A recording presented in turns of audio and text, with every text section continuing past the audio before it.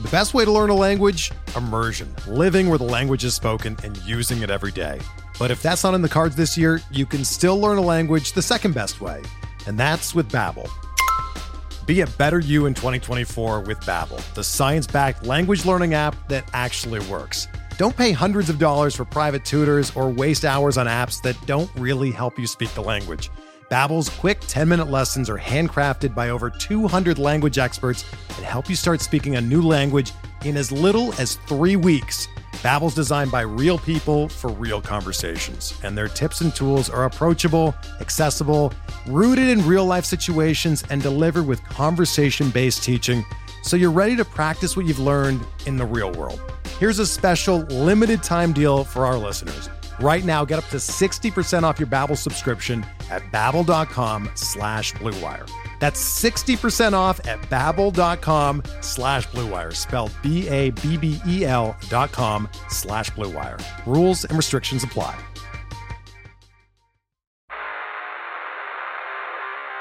You don't want it. You don't need it, but you're going to get it anyway. The Kevin Sheehan Show. Here's Kevin.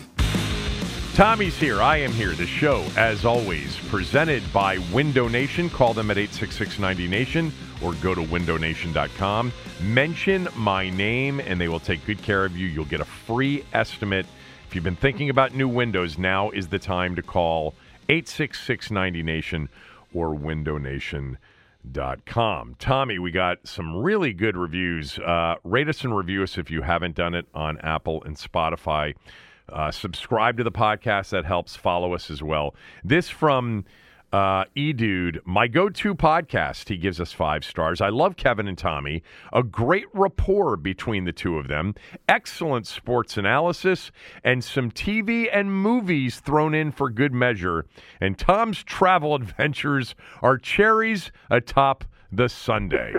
Thank you, E-Dude. From Marky Mark, he writes, "Where the hell's Cooley been?" Exclamation point. Yeah, I talked to him the other day. He's just not paying attention right now. I cannot get him to pay attention to the football team here.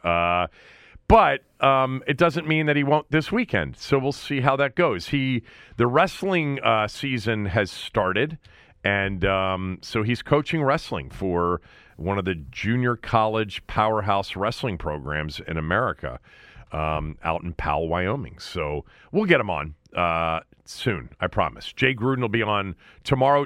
We had Santana Moss on the show yesterday. I love Santana Moss. He's one of my favorite former players.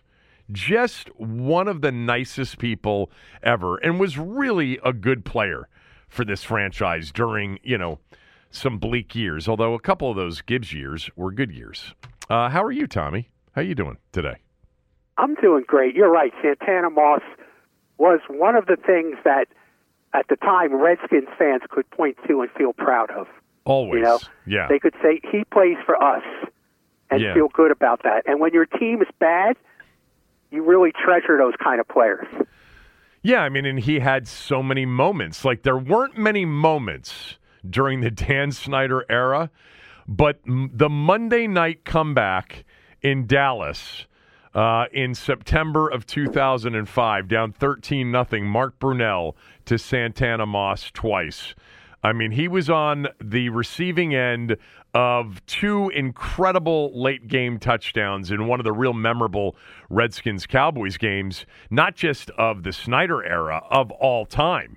And he had some memorable plays. I remember when he caught the hitch and took it to the end zone in overtime to beat Jacksonville, 36-30, I think it was. And he's great, too, because he's got a phenomenal memory of all of those things and is a very good storyteller. So if you missed Santana yesterday, we always end up talking about other things, not just the topic of the day, which was the trades yesterday, but we always end up talking about something else.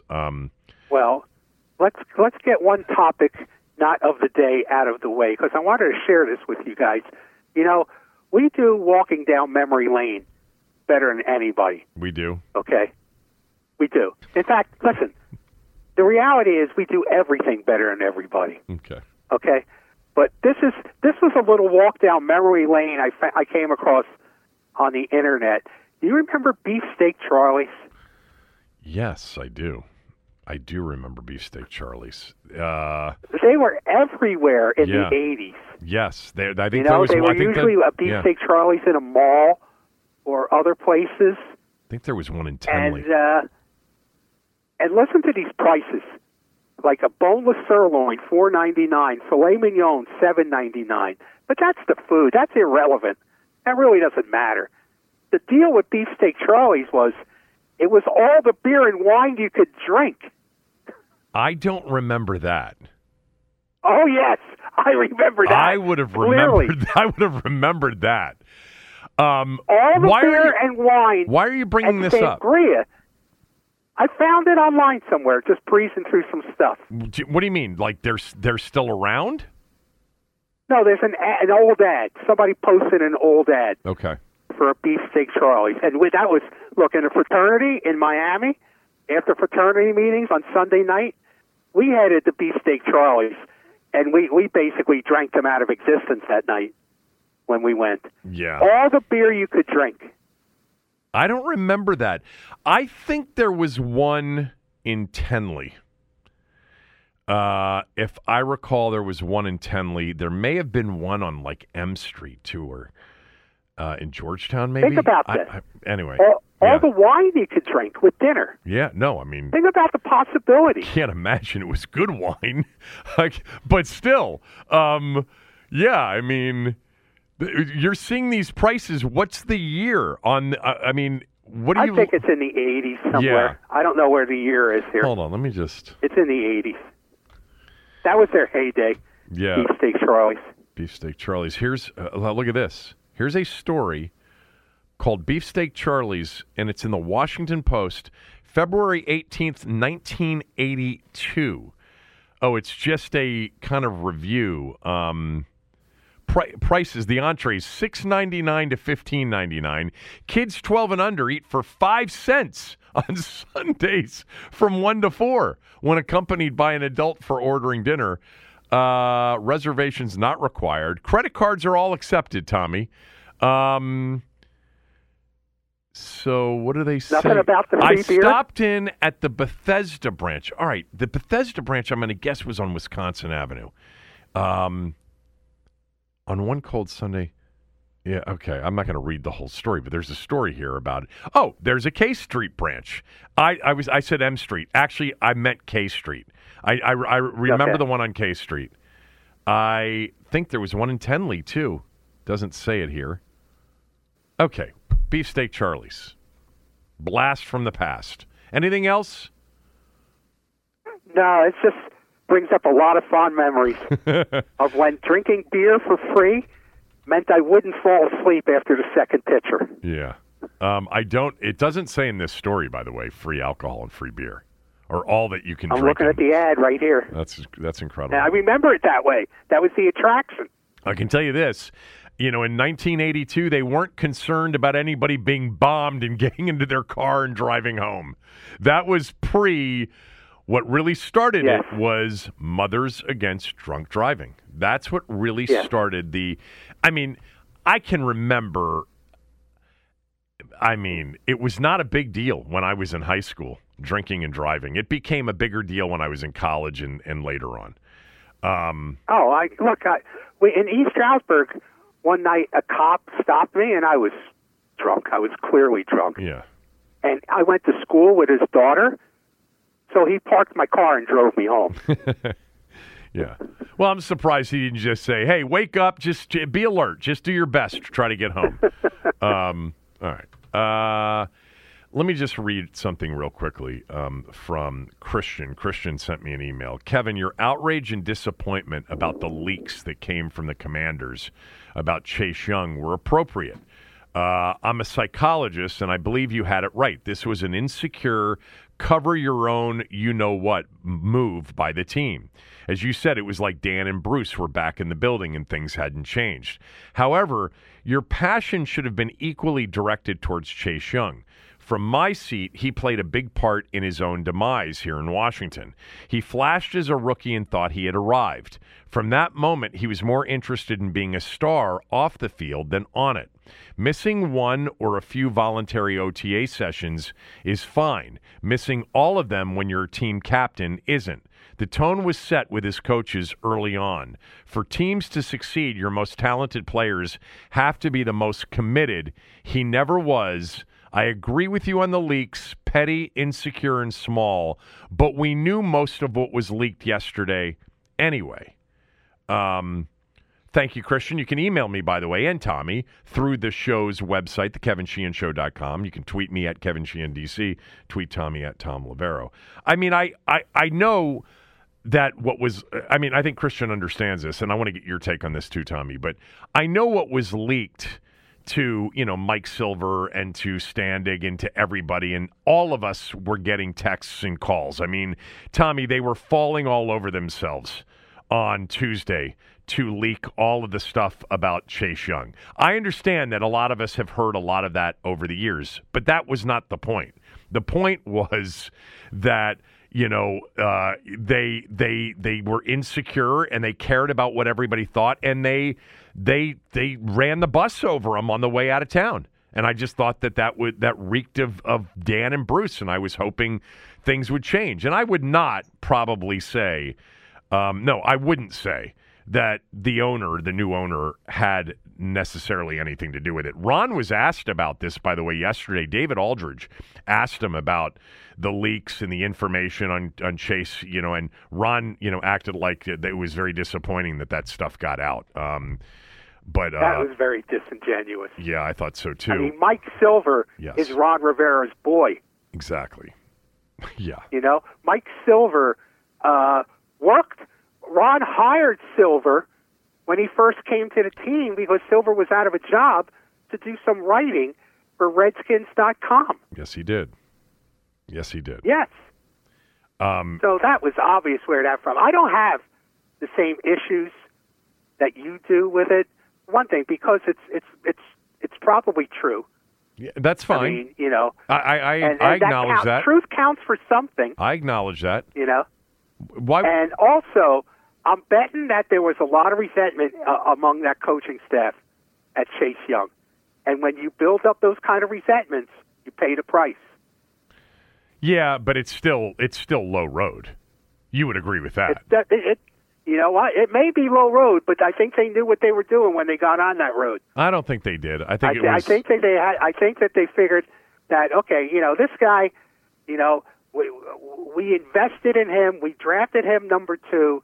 We made him a team captain, and he never acted like any of those. Then why didn't you do something about it while you had him? See, that's my problem. That's a good point.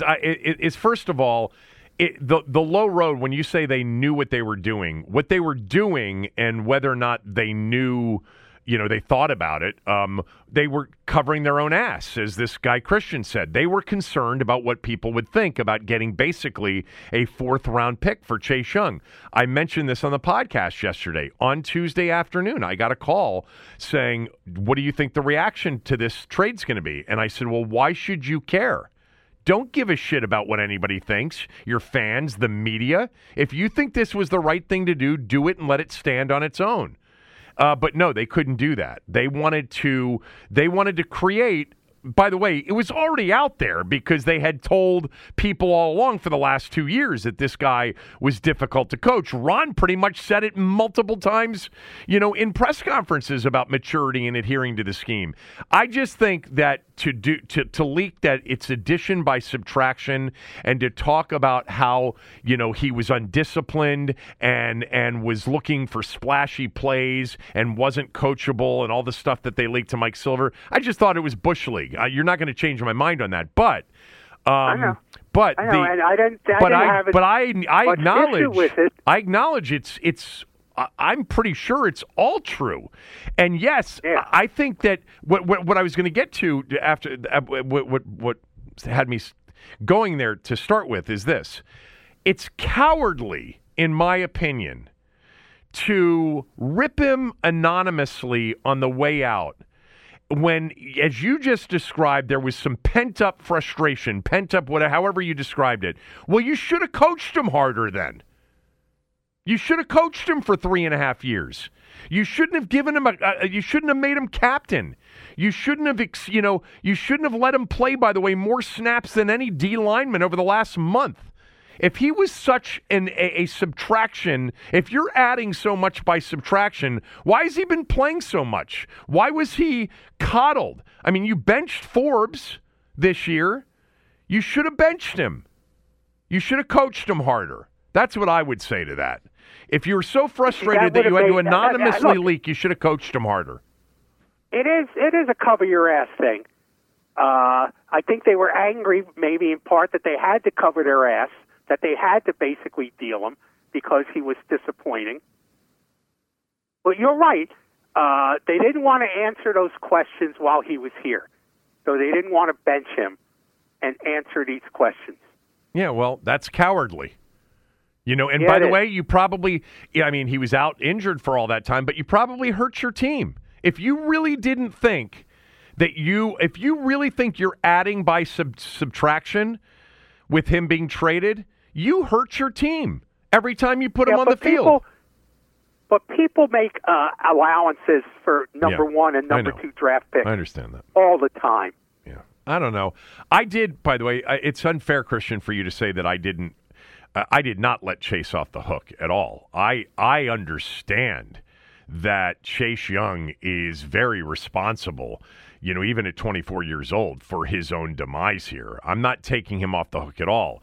I was more upset yesterday about just the feeling that we were right back with Dan and Bruce in the front office with these anonymous leaks smearing this guy on the way out of town. And it's like, I just didn't understand the point. And Tommy's point is probably spot on in that there's a lot of pent up, a lot of built up, and Christian's point, they're covering their own ass. And I got a call. Yeah. They were concerned about what people would think. I wish they wouldn't be concerned about what people think anymore and just do the right thing. But really, in thinking about it, it's not only low rent, it's cowardly to rip this guy when you had him in front of your face for 3.5 years. You should have coached him better. You should have coached him harder. And if he didn't respond, then you should have cut him or you should have traded him earlier. And I understand he was injured, but you should have definitely benched him. So anyway, what? I know what you're saying in that they shouldn't care what people think about them, and in terms of personal courage, that would be fine. But I don't think you can operate like that in this day and age, unless you're Bill Belichick, and the Bill Belichick who wasn't 2-6. Okay, well, but other than that, I think you better care what people are saying about you because it can drive your business. Okay, that's fair. But if you're going to care, then operate in a way or respond to caring about what people think in a different way, because what they did yesterday or 2 days ago backfired. No reasonable person. They're not good at communicating. I mean, no reasonable person sees these anonymous quotes about this kid and thinks, "Oh my God, let me go buy some tickets. They were right all along. Oh, I'm so glad. Yeah. I'm so glad they got a 4th rounder for him. End of the 3rd round, but compensatory end of the 3rd round." Here's something for you. I didn't mention this yesterday, and I was reminded of it after the show yesterday. I had asked Ben Standing on radio like week 2, week 3, why is Chase Young standing up and Montez Sweat isn't? Why is Chase Young in a 2-point stance and Montez Sweat is in a 3-point stance? He said, I have no idea. It's a good question. I'll ask. And it never got asked. But somebody reached out to me recently and told me it's what Chase wants to do. Chase feels more comfortable being up in a 2-point stance most of the time on certain calls or whatever. Oh, yeah, and they don't like it.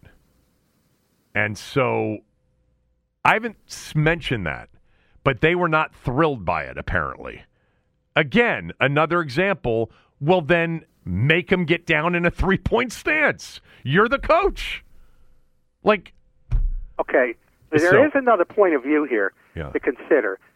If Chase Young was the talent that everybody thought he was coming out of Ohio State when Rivera drafted him with their first pick in 2020, and if he's a generational talent, which he probably is not, but in the beginning, if he was, or shouldn't you relax the coaching and pretty much kind of let him do what he wants to do? I love your point of view. I love that point of view. When in 2021, in the early portion of that season, when they were talking about gap integrity and adhering to the scheme and maturity, I said exactly what you just said. I said, sometimes when you have, a generational type of talent like Bill Parcells had with Lawrence Taylor, maybe you can't be as rigid with that player. Maybe sometimes it's just go get the quarterback, and let him and turn him loose. But to your point, certainly post-injury, he may not be that generational talent anymore. No, he may not be that. But in the beginning, until he got hurt, I mean, I was thinking back. It's just so reminiscent in many ways of LeVar Arrington. LeVar Arrington's the most physically gifted football player I've ever seen. Okay, I think he could have played fullback in the NFL, let alone linebacker. Right. But he had the same issues as Chase Young. He thought he was a star, and on the field, he didn't accept coaching well. Now, because he just felt like he wanted to get the quarterback, because he felt like he could impact every play. And sometimes you have to let them express, Davey Johnson would say, let them express their talent. Right. I think sometimes it has to do with the coach, too, because Marty Schottenheimer got him to play the way he wanted him to play. It's funny because I think there's so much truth to that. And I think like I think of Gibbs, right? Gibbs let Dexter Manley be Dexter Manley. Let Gary Clark be Gary Clark. Let John Riggins be John Riggins, because he was smart enough to understand these people are so good at what they do that I'm so much better off being relaxed with them and having them perform for me than trying to be rigid and losing them. And so, I'm gonna quickly make this just about a personal experience, because it's I'm telling you, one of these days, there's a friend of mine who coaches high school basketball. The two of us have decided one of these days we're just going to write a book, and maybe you can help me. Like I helped you get the screenplay submitted wherever, the treatment or whatever. But it's basically just going to be, every chapter is going to be a parent story. Coaching kids, and it's going to be a parent story because there are so many of them to go around. But I'm going to tell you one real quickly. I was coaching this team, I don't know, it was probably like 15 years ago. And I had a kid that was very talented. He went on to play Division I college basketball, actually in the Ivy League. And every other kid I had on the team just wasn't very good. I mean, it just was not a very good team that I was coaching in this particular moment. But I had this one kid, and in one particular stretch of games, it was he's 8th grader. He had like 39, 34, 29, 35 in like 4 straight games. And we won 2 of them and lost 2 of them because we were not very good. And after one of the games, I walk out into the parking lot, and there are like 5 parents standing by my car. Coach, can we talk to you for a little bit? I said, of course. Is it typical that one player takes almost all of the shots? And I said, no, it's not. But on this team, it is. On this team, this is what we have to do. And then I proceeded to kind of go down the list of the kids, their specific sons. And, your son is an incredible defender. He's really good for us and as a screener. Your son over here is super high IQ. He's a great passer. So I built up their kids, but I explained to them that on this team, one player was going to take the majority of the shots. but it was the way it had to happen. That isn't exactly what you're talking about, but yes, they should have been more flexible, perhaps. But I don't think we're dealing with... If he was as good as we all thought he was. Yes. I think he certainly showed some flashes his rookie year. But I don't know. What the bottom line is, that coaching staff isn't that kind of coaching staff. You know, no, they're not. Parcells... I don't see Jack Del Rio being that kind of guy. Yeah, Parcells probably would have just said, yeah, we got a problem with this one, but look at how good he is. Let's just turn him loose. 99, it's 3rd and 10, go get the quarterback. 99, just go get the ball. Maybe that was it. But that wasn't this group. You know, the ultimate example of Gibbs doing what you said he did, more recent, is Clinton Portis. Clinton, he knew that on Sunday, Clinton Portis would post and do what he had to do to win the game. Right. Okay. Monday through Saturday was not a big particular concern for him. Yeah. Yeah, you're right. Yeah, I mean, and as it relates to Chase Young, maybe they would say, yeah, he wasn't that good as it turned out. And so we couldn't have him just, you know. The bottom line is he ended up playing a lot and freelancing a lot anyway. And the truth of the matter, as Ron likes to say, is it didn't generate a lot of results. Not after the injury. And he's had he had some good games this year. And you can't say it's not like he was the lone wolf on that defensive line. Look at the guys who were right next to him. Right. You know, it's not like he was being triple teamed every play. Right. Maybe Kyle Shanahan and that group out there, Steve Wilkes, will handle it differently, you know, with him when he gets out there. I mean, I was dead wrong. I mean, I was rooting for them to lose to the Giants that year so that they would get the number 2 pick and be able to select Chase Young. I thought, watching him at Ohio State, this was the next big defensive player in the NFL. Like, well, you weren't alone, obviously. And that, but clearly, you know, he has some. He's got a lot of the blame to take upon himself. And maybe getting out of this town will help. Who knows? Yeah, maybe it will. In my column in today's Washington Times, which I write about Chase Young, and you can read it on the WashingtonTimes.com/sports. You can find it on my Twitter and Facebook page as well. I borrowed one of your comparisons. I didn't give you credit for it, of course. You never do. But I borrowed the other day when you were talking about expectations, you know, and you mentioned Max Crosby. Yeah, for the Raiders. Remember? Yep. That's a game changer. Yeah. That's a game wrecker. Right. I think a lot of people thought they were getting that when they drafted Chase Young. Yeah, we did. How about this? He's got to go down as one of the all-time franchise draft busts in history. And think about this list, right, just from this century. LeVar Arrington was taken number 2 overall. RG3 was taken number 2 overall. Actually, was Chris Samuels 2 and LeVar was 3? Whatever it was. Chris Samuels, I think it was... No, LeVar was 2 and Chris Samuels was 3, I think. Okay. And RG3 was 2, and then Chase Young was 2. I mean, LeVar was injured. LeVar had issues, but a lot of it was injury related. But LeVar had some seasons here. The Marty season was a good season. He had the Marvin Lewis with Spurrier season. Yes, he did. So he's not on that list of all-time busts. No, I don't put him on that list. He was disappointing, but not a bust. Yeah, because like with Chase Young, you're right. I mean, the expectations were so high. And I don't put it all on him either, because I do think that injuries really ended up playing a role. And by the way, I think if Marty had stayed, LeVar would have turned into that player here. If he had stayed healthy, but injuries were a big deal. But anyway, Heath Schuler is the number 1 all-time bust draft choice for me.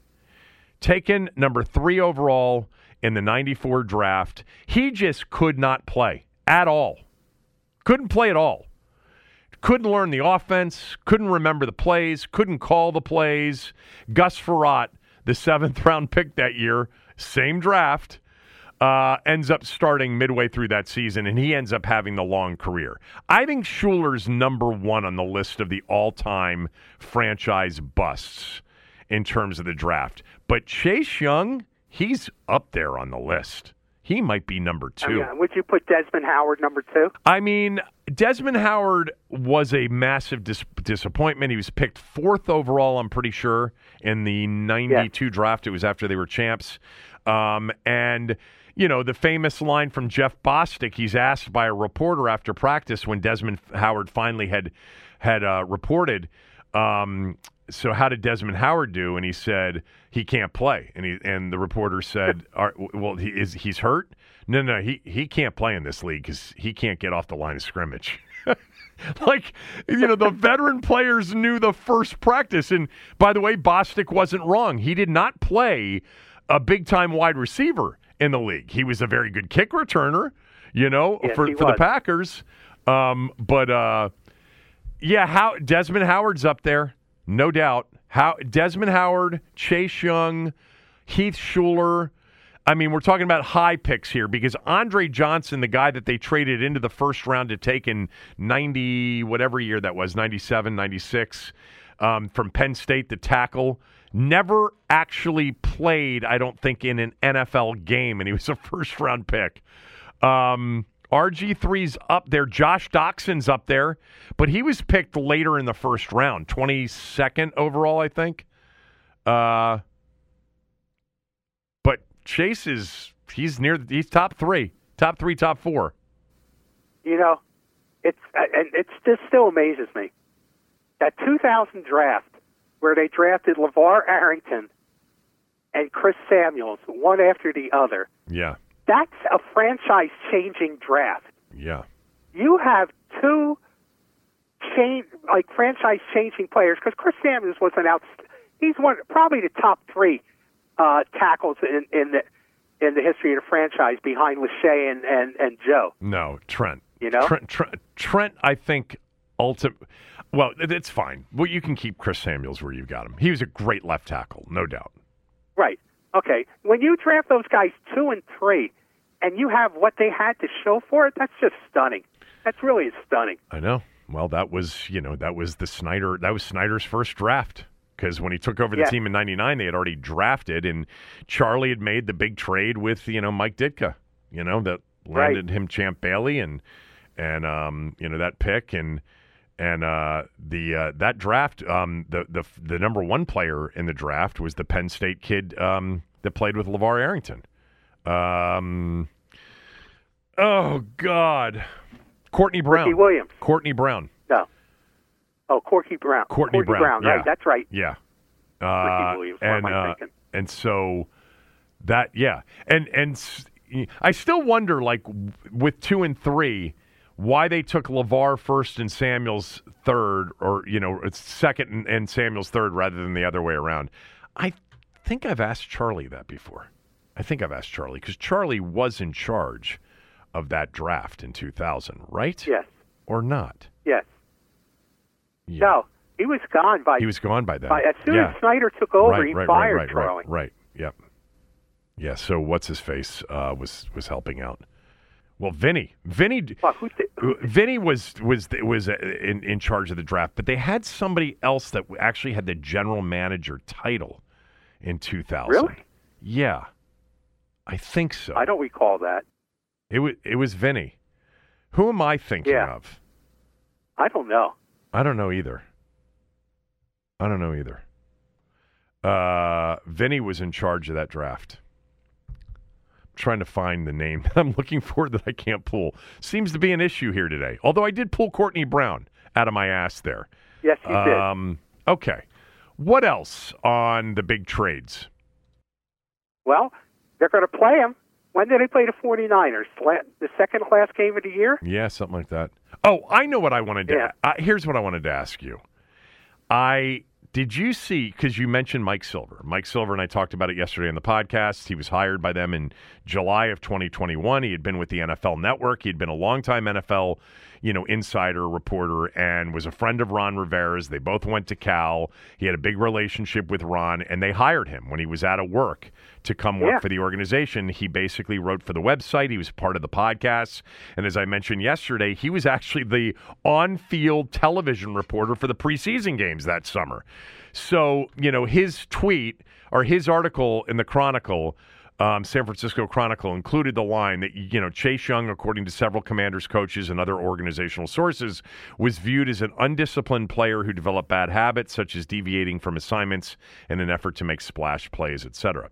So Grant Paulson, quote retweeted Mike Silver's, tweet of that line as part of the story. And Grant, wrote, Silver worked for the Commanders a couple of years ago. Friendship with Rivera dates back to their time at Cal. And when he says something about what Washington thinks, you can take it to the bank. Well, did you see that Mike Silver responded to that with a fist bump emoji? Did he really? Yes. So he was saying he liked Grant's tweet? I think so. It was a fist bump emoji. To me, when I saw that, I'm like, are you serious? Like, you just basically, even if you didn't mean to, which I think he did, but you just basically confirmed that Ron was the source for all of these quotes about Chase Young, right? Yes. Yes, he did. You're right. I've had Mike on the show before. I had him on when he was working for the team. I had him on before he ever came to the team when he was just an NFL. That wasn't, maybe he meant something different, but that wasn't very bright, was it? No. I don't know. I don't know what he was thinking when he did that. Yeah. But it speaks to everything still in the building. This is why I wrote after the game Sunday, fans would just as soon fast forward the rest of the season, get on to the new coaches and the new general managers, and just, because there's a sense that you're still carrying Dan Snyder's baggage, even though there's a new owner.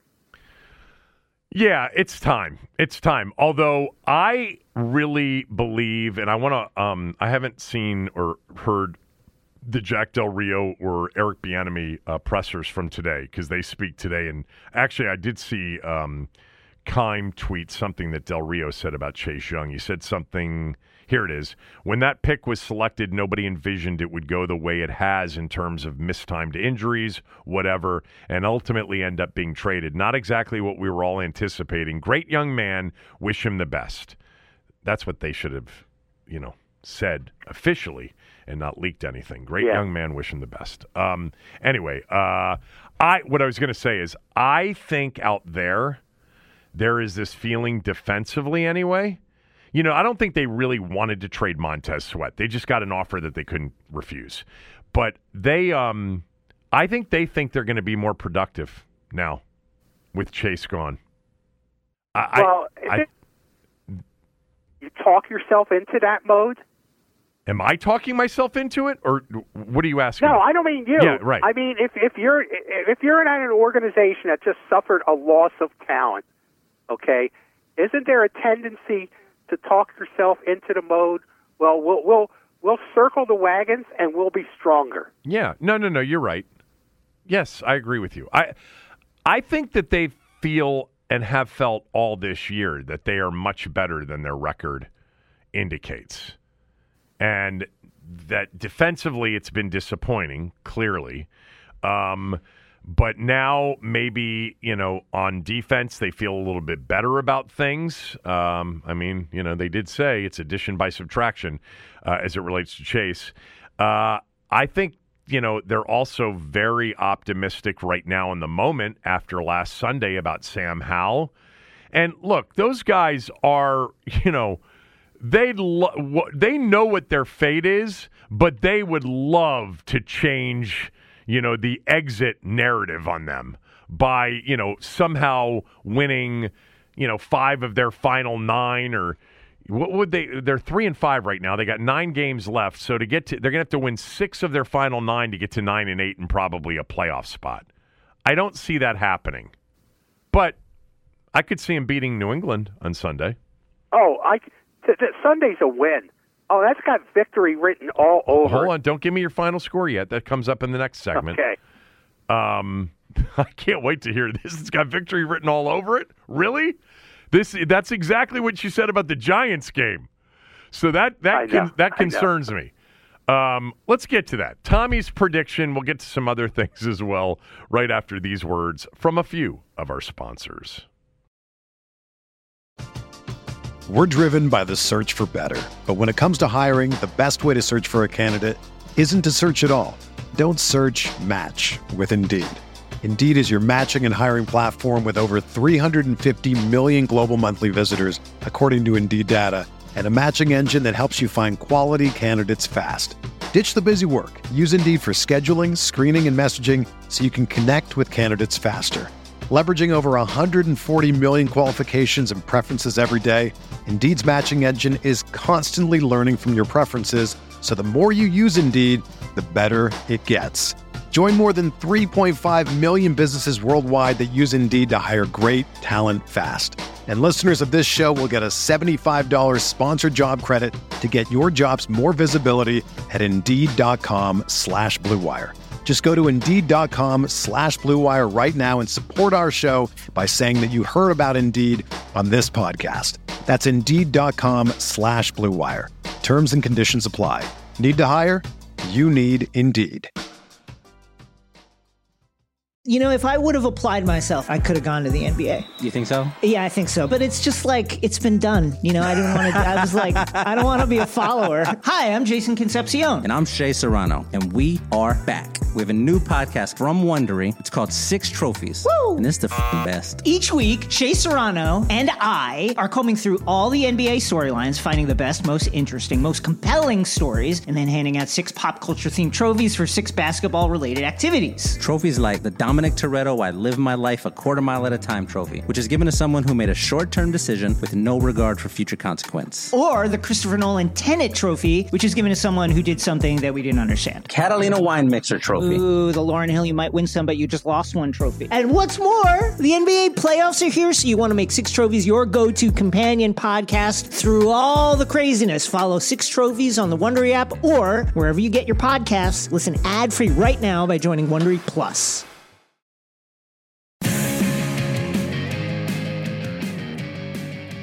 Tommy, I found the name that I was looking for that I couldn't pull. Joe Mendez is who I was thinking of. Joe was, for a brief period of time in the early to mid-2000s, actually had the VP of Football Ops title. He was working with Vinny and with Pepper Rogers, who was in the organization as well. But it was Joe Mendez was the name I was trying to pull.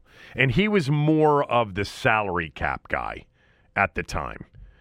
Okay. Tell us about Shelley's. Well, it's what? Today's November 2nd, right? Right. Okay. Whether we like it or not, commercially, everybody's in a Christmas mode right now. Right. I know Thanksgiving's coming up, but you see Christmas decorations out there. I walked by a place, I saw a Toys for Tots box for Christmas out there. So people are getting ready to be in the Christmas mode. And if you go down to Shelley's, you'll see it's a great place for Christmas parties. Yeah.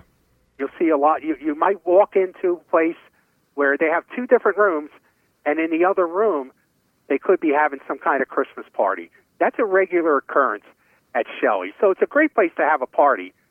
But if you want to throw your own personal party for a family member or a friend, here's a great Christmas gift. Gift cards for Shelley's Back Room. You can go online and buy gift cards from Shelley's from $5 to $500. Okay?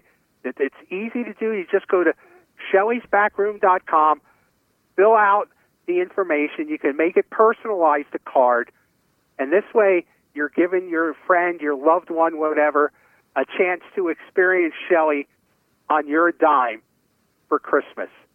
Shelley's Back Room, 1331 F Street Northwest in the district. Great idea. Really good idea. Yes. So before we get to your prediction, Bobby Knight passed away yesterday at the age of 83. I'm not a Bobby Knight expert by any stretch of the imagination. I had Gary Williams on the show this morning. Gary coached against him when he was at Ohio State all of those years. But I thought, other than understanding that this was, as everybody said about 1 million times yesterday, last night, and this morning, he was a very complicated figure. I think we all understand that. He was a great coach.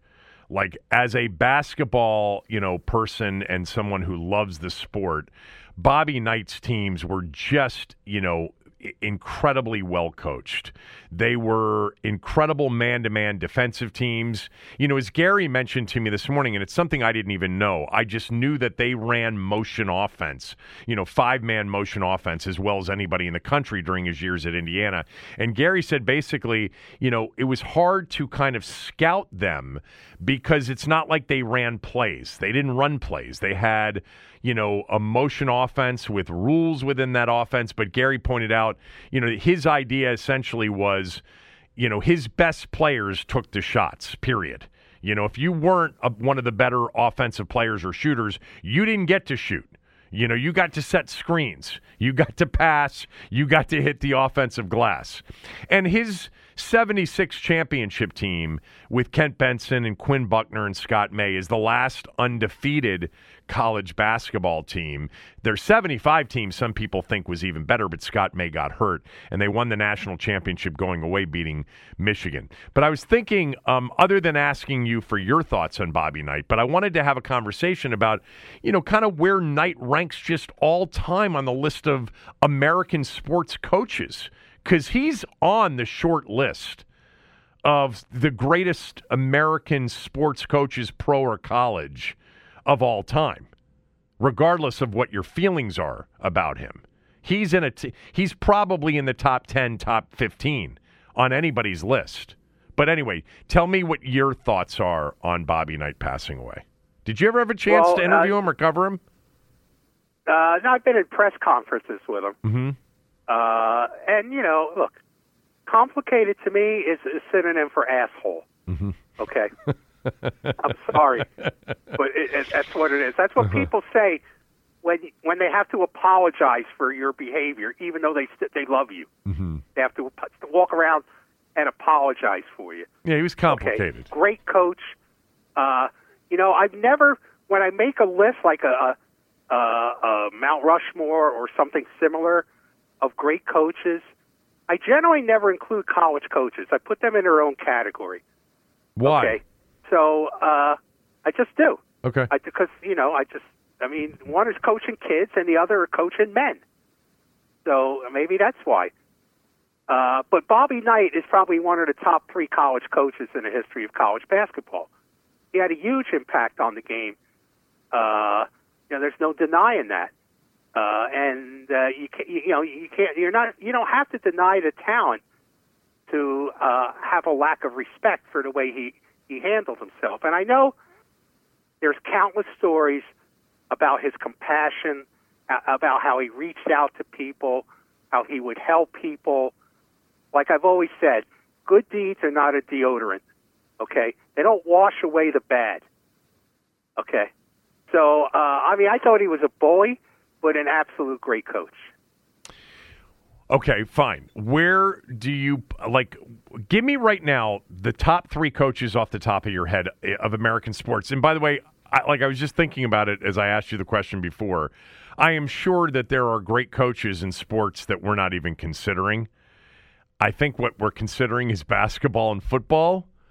Probably men's football, college and pro, men's basketball, college and pro, even though Gino Auriemma and Pat Summit and probably a few others could be considered. But if I asked you to tell me right now who the top 3 American sports coaches of all time, pro or college, are, give me your top 3. What are the first 3 that come to mind? I would say Red Auerbach, Bill Belichick, and Vince Lombardi. The first three that would come to my mind, because I wrote them down before I pulled up a list: Wooden, Lombardi, and Belichick. And the funny thing is, that's what I wrote down, and I don't agree with what I wrote down because I actually don't know how great of a coach John Wooden was. I know what I've read, and I've read a lot of books about Wooden. And I know what people believe he was, but it just was such a different time, and UCLA was in a different world. And like, I personally think Dean Smith is the best college basketball coach that I've ever seen in my lifetime. And Wooden is just barely in my lifetime, at the end of his career. Like, Dean Smith was the best strategy, innovator, everything. I wrote Lombardi down, but I didn't see Lombardi coach. Don Shula, to me, in my lifetime of watching football, is probably the best football coach I've ever watched. I just think he could do it with his against yours and yours against his. And he just seemed to always have teams that were better than what they should have been, including, by the way, his 72 Dolphins, which was a good team, but it's not the greatest team of all time. But they went undefeated. And then, so I wrote down Shula and Dean Smith, even though the first things I wrote down Lombardi, Wooden, and Belichick. Belichick is, I don't know, people, I can't believe we haven't gotten to that story yet. Because I dismissed it so much on my radio show today, did you see what Mike Florio discussed about Belichick to Washington? All right, we will get to that. Yeah, so let's be clear about this. Yeah. And I may be wrong about this, but Mike Florio said that people around the league believe this is what the Commanders are going to do. He said the chatter. He didn't say this is what the Commanders are thinking. No, he didn't report it. He made it very clear that he wasn't reporting it. We'll get to that. I'm glad we remembered because I did not have it written down for the show. We will get to that, I promise you. So those are your coaches. Auerbach, yeah, Lombardi. A lot of it has to do with legacy and impact, years after they coached. Yeah. And that's Auerbach and Lombardi to me. Sure. Yeah. I'll tell you what you've said to me before. Paul Brown's influence on the game, right? This is you who always claims that Paul Brown has to be on that list, and that his influence. Well, Belichick does. Yeah. Belichick talks about Paul Brown all the time. Yeah, I know. Look, Coach Thompson used to tell us about a great basketball coach named John McClendon. Yeah, right. Of course. North Carolina. Who probably should get consideration on any top 10 list of greatest coaches of all time. Right. With the impact and influence he had. And Eddie Robinson at Grambling. Very impactful coach as well. True. 100%. In fact, the list that I just pulled up, he's on that list. Eddie Robinson's on a lot of these lists. Here are some of the people. So this was a list put together by Sporting News not that long ago. All right, so here it is. Here's the list. Number 1 on the list is Wooden. Number 2 is Lombardi. Number 3 is Bear Bryant. Number 4 is Phil Jackson. 5, Krzyzewski. 6, Shula. 7, Scotty Bowman. 8, Casey Stengel. We didn't consider baseball rock either. Red Auerbach 9, Nick Saban 10, Bobby Knight 11, Newt Rockne 12, Pat Summitt 13, Paul Brown 14, Dean Smith 15, Joe McCarthy, Tommy 16, Belichick 17. Manager of the Yankees and then the Red Sox. Yeah. Paterno 18, Hallis 19, La Russa 20, Chuck Noll, Pat Riley, Joe Gibbs comes in at 23. Popovich 24, Walsh 25, and then Eddie Robinson's 26, and then the list goes on and on and on. It's actually a list of the top 50 greatest coaches of all time. trying to see who else is on this list. Parcells comes in at 37. Woody Hayes, 31. Tom Landry, 27. Man, Cowboy fans would hate to see Tom Landry all the way down at 27 behind a lot of NFL coaches. All right. Anything else on this? Joe McCarthy. Yeah, tell me. Joe McCarthy and Casey Stengel both had 7 World Series titles. Wow. To their names. That's unbelievable. And you know what? You know who needs to be in the conversation? Who? The guy who won the World Series last night. Bruce Bochy. I was happy for him. 4 World Series titles, 2 different leagues now.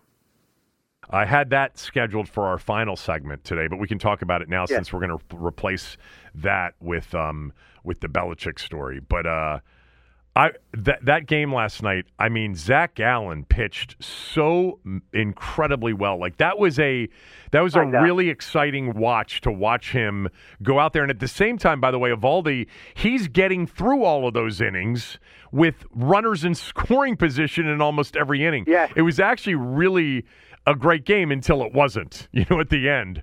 But Texas wins it in 5. The former Senators. Frank Howard's Senators finally won the World Series. 11 years in D.C., and then since 72 in Texas. Amazing that they've been there since 72, and this was their first World Series. Not a great World Series, huh? The first game was a good game. Yes, it was. Extra inning win by the Rangers.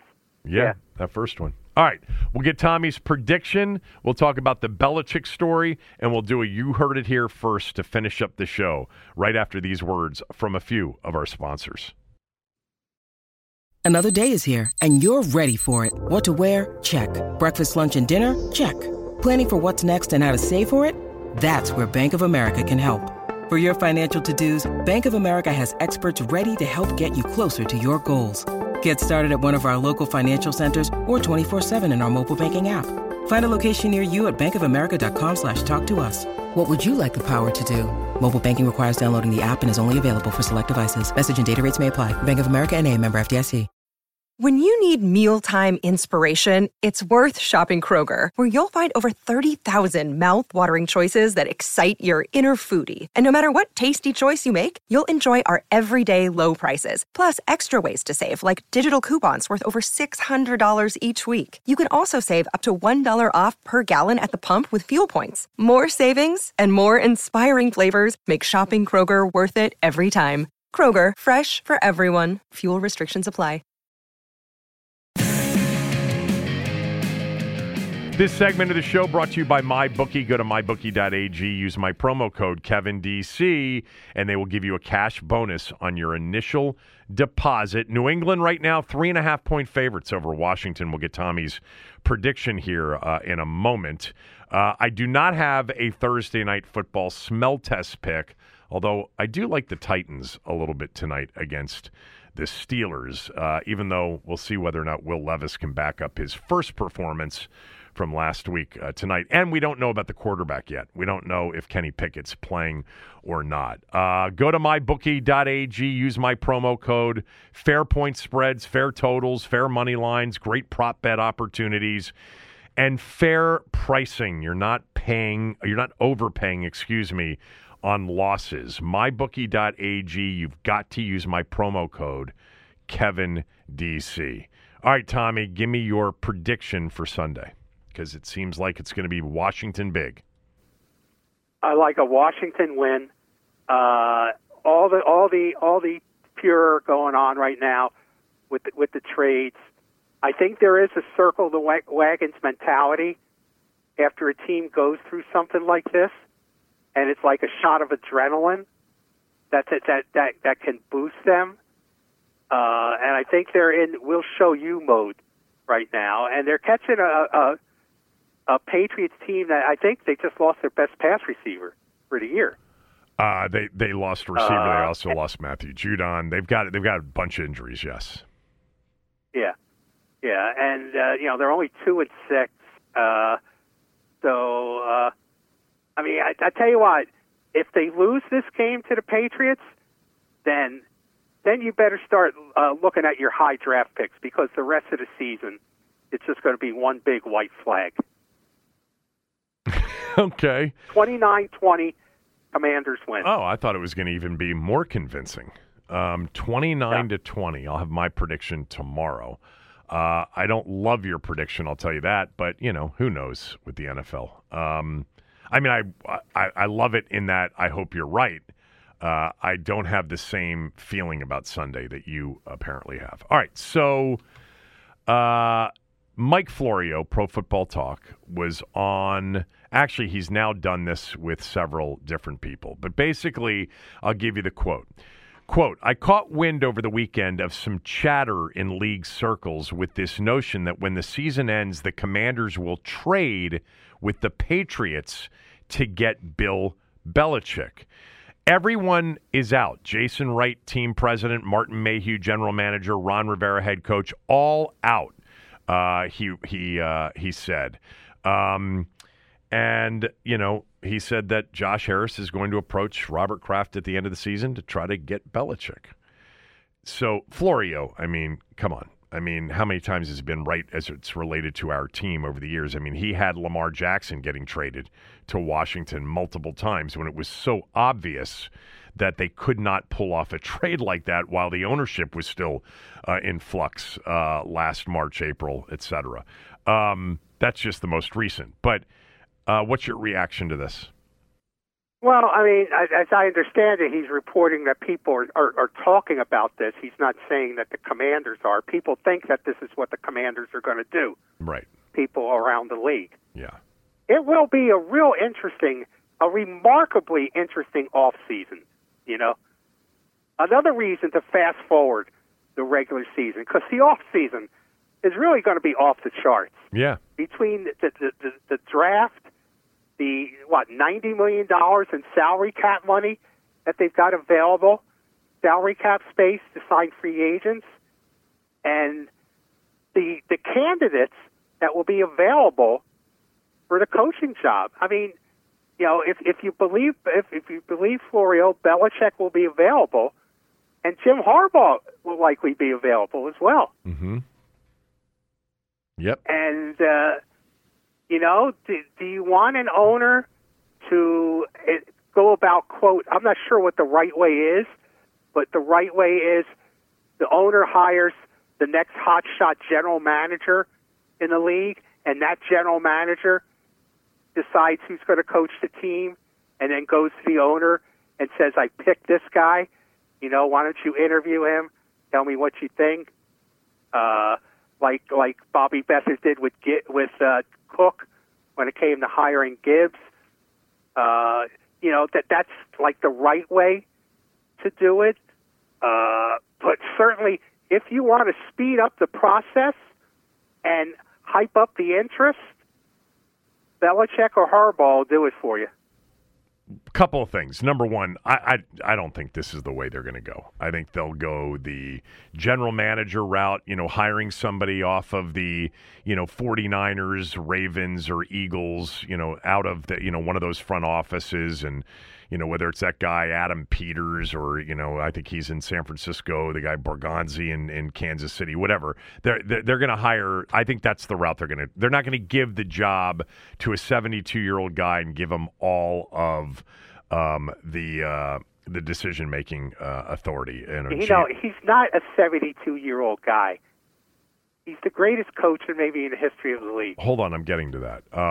So I don't think it'll happen. I just don't buy this. I don't buy the chatter. There may be chatter, but I don't think there's anything to it. I just don't think that's the way Josh Harris would proceed. Now, as far as Bill Belichick goes, I did this on radio this morning, and we took some calls, and then I was checking, Twitter just in between that last break to look at some of what people were saying. I can't believe how many of you out there absolutely dismiss it as something that you wouldn't even think of.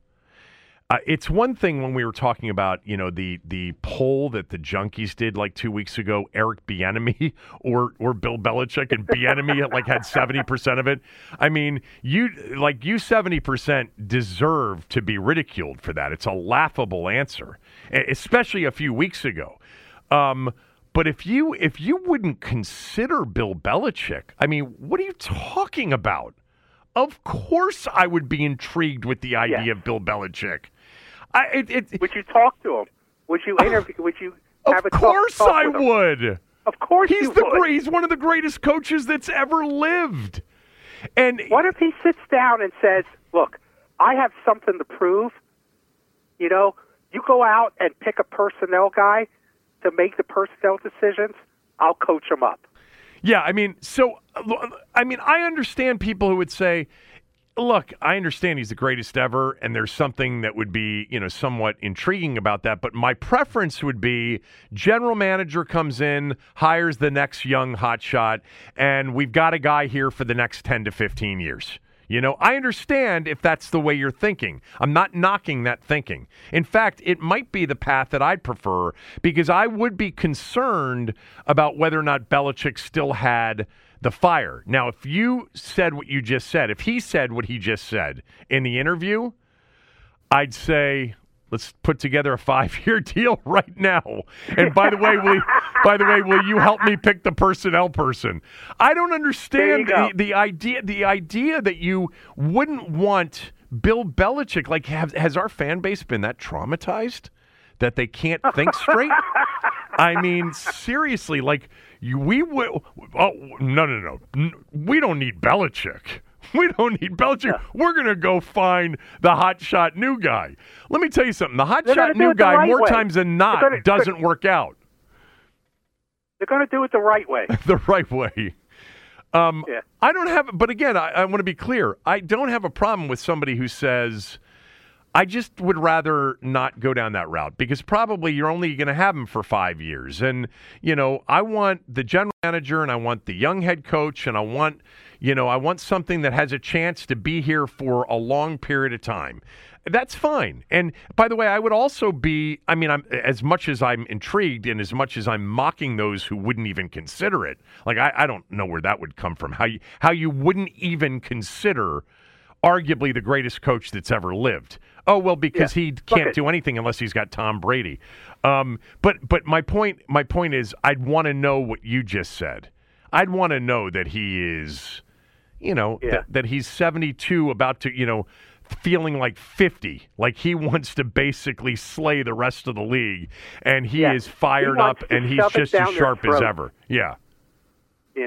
Absolutely. Look, we just saw last night a guy who was out of baseball come back and manage a World Series championship team that had only won 68 games the year before, and that had spent a ton of money to change things around.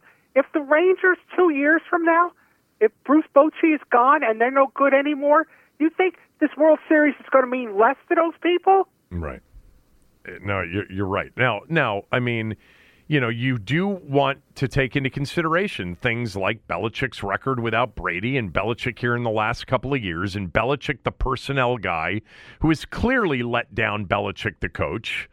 Because I don't think take that out of the equation. Yeah, if you take the personnel, he's taking it off the table. Don't worry about personnel. We're gonna find the right person. They're gonna head up personnel, and I'm gonna coach the team. Yeah, of course I'd be interested. I mean, what am I missing here? This is a bit different than the Aaron Rodgers conversation, which I was all in on Aaron Rodgers, but I said specifically I need to know he's healthy. I need to know after sitting down with him that he's still got the fire in his belly. That he still wants to, because he's only 1 year removed from back-to-back MVPs. And let me point out one other thing is if you truly believe that this roster has talent, why wouldn't you want a coach like Bill Belichick? And we're not talking about a complete turnaround here. We're talking about if you believe this team has talent, then we're just talking about some tweaks and adjustments. From Rod on Twitter, this was following the radio. This is a resounding F no. If Harris turns into Snyder 2.0, I'm done. First of all, let me just make sure everybody's clear on something. Bill Belichick would never, ever have come to D.C. with Dan Snyder here. Snyder could have never, in the last 10 years, following Mike, could have never attracted anybody anymore. But if you're talking about, Dan going out and hiring Mike Shanahan and bringing Joe Gibbs back and Marty Schottenheimer, yeah, that's like almost earlier Dan to me. I don't want BB from 7PR. Who's going to develop Sam if Belichick comes in from Jay?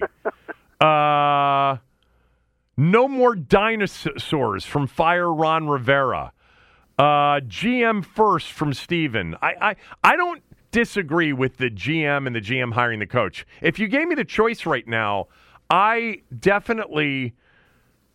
I think that I probably would say, I don't know, I need to be in the room to hear Belichick. I need to know if he's still the same Belichick, because that is a big, part of this. But I can't believe how many people just absolutely wouldn't do it. Hell no from Greg. Why would we want him from Cron? I don't. I think it's an indication of how damaged the fan base is. From G, I don't get why you keep calling people crazy for wanting EB over BB as Belichick. If Sam and EB continue to progress together, EB's continuity with Sam plus new front office sounds better than 70-year-old Bill Belichick, who isn't coming without full personnel, which he's been terrible at lately. Yeah, look, I take the personnel off the table and let's just talk about him as a coach. Look, I don't want to get into the Eric Bieniemy thing. I'm rooting for Eric Bieniemy, and I think he's last week, and there have been some weeks where it's been like, wow, okay. And yes, Sam has progressed. Progressed is the wrong word. He progressed last week. The week before, he was terrible. So from the week before, he progressed. Let's see what happens the rest of the way. No, I don't know that I would definitely say yes to Bill Belichick, but I definitely wouldn't say no to Bill Belichick, which is apparently what some of you all would do. But that's what makes these sports arguments fun. All right, let's finish up the show with You Heard It Here First. I've been waiting to hear what the big announcement was going to be, and you got it right here. Heard it here first. My You Heard It Here First bold prediction for the week, Tommy. Maryland beats Penn State on Saturday. That is a You Heard It Here First on the Thursday show with Tommy. I promise you the Terps will be in the smell test tomorrow, plus the 8.5 now. That line opened at 11. It's down to 8.5. Everybody talking about Maryland's, last two games and how disappointing the season's turning out to be. Maryland beats Penn State outright Saturday in College Park for the first win over Penn State since their first year in the Big Ten.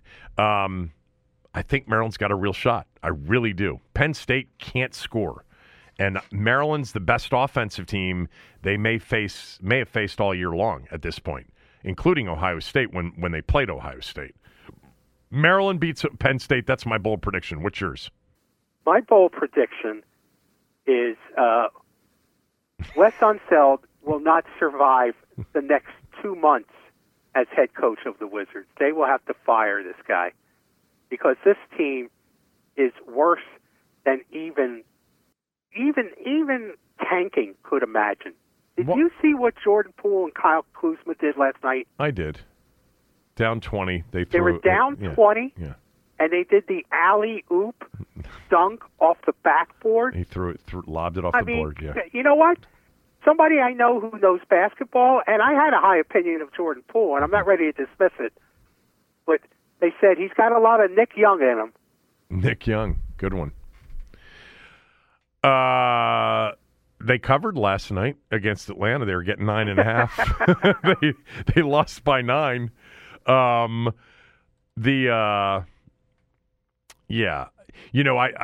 saw Draymond Green interviewed after the Warriors beat the Kings last night, and he was talking about how the chemistry of the team is so much different this year than it was last year. And and everybody understands if you follow the NBA, he's talking about Jordan Poole not being on the team. And keep in mind, like they added Chris Paul to that roster. And Chris Paul is not the most well-liked guy in the NBA. He's a great player, but he's, often been described at times as a difficult teammate.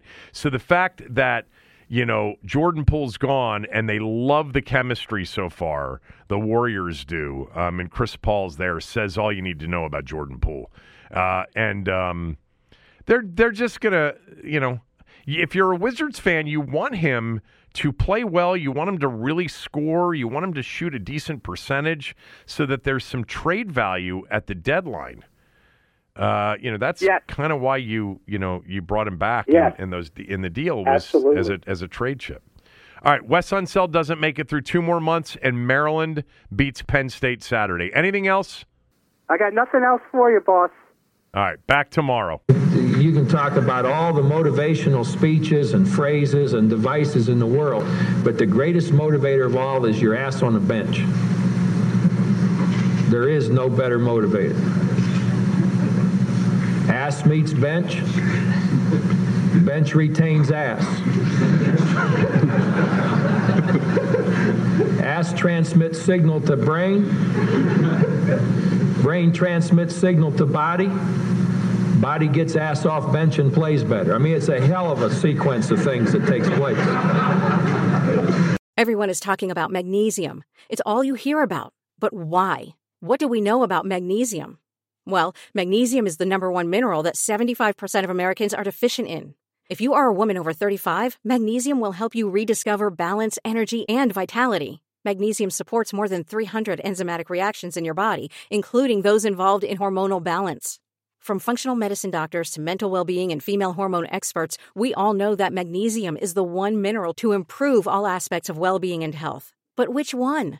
Magnesium Breakthrough from Bioptimizers, the trusted choice recommended by leading experts with 7 best-absorbed forms of magnesium to ensure your body receives the support it needs for overall well-being.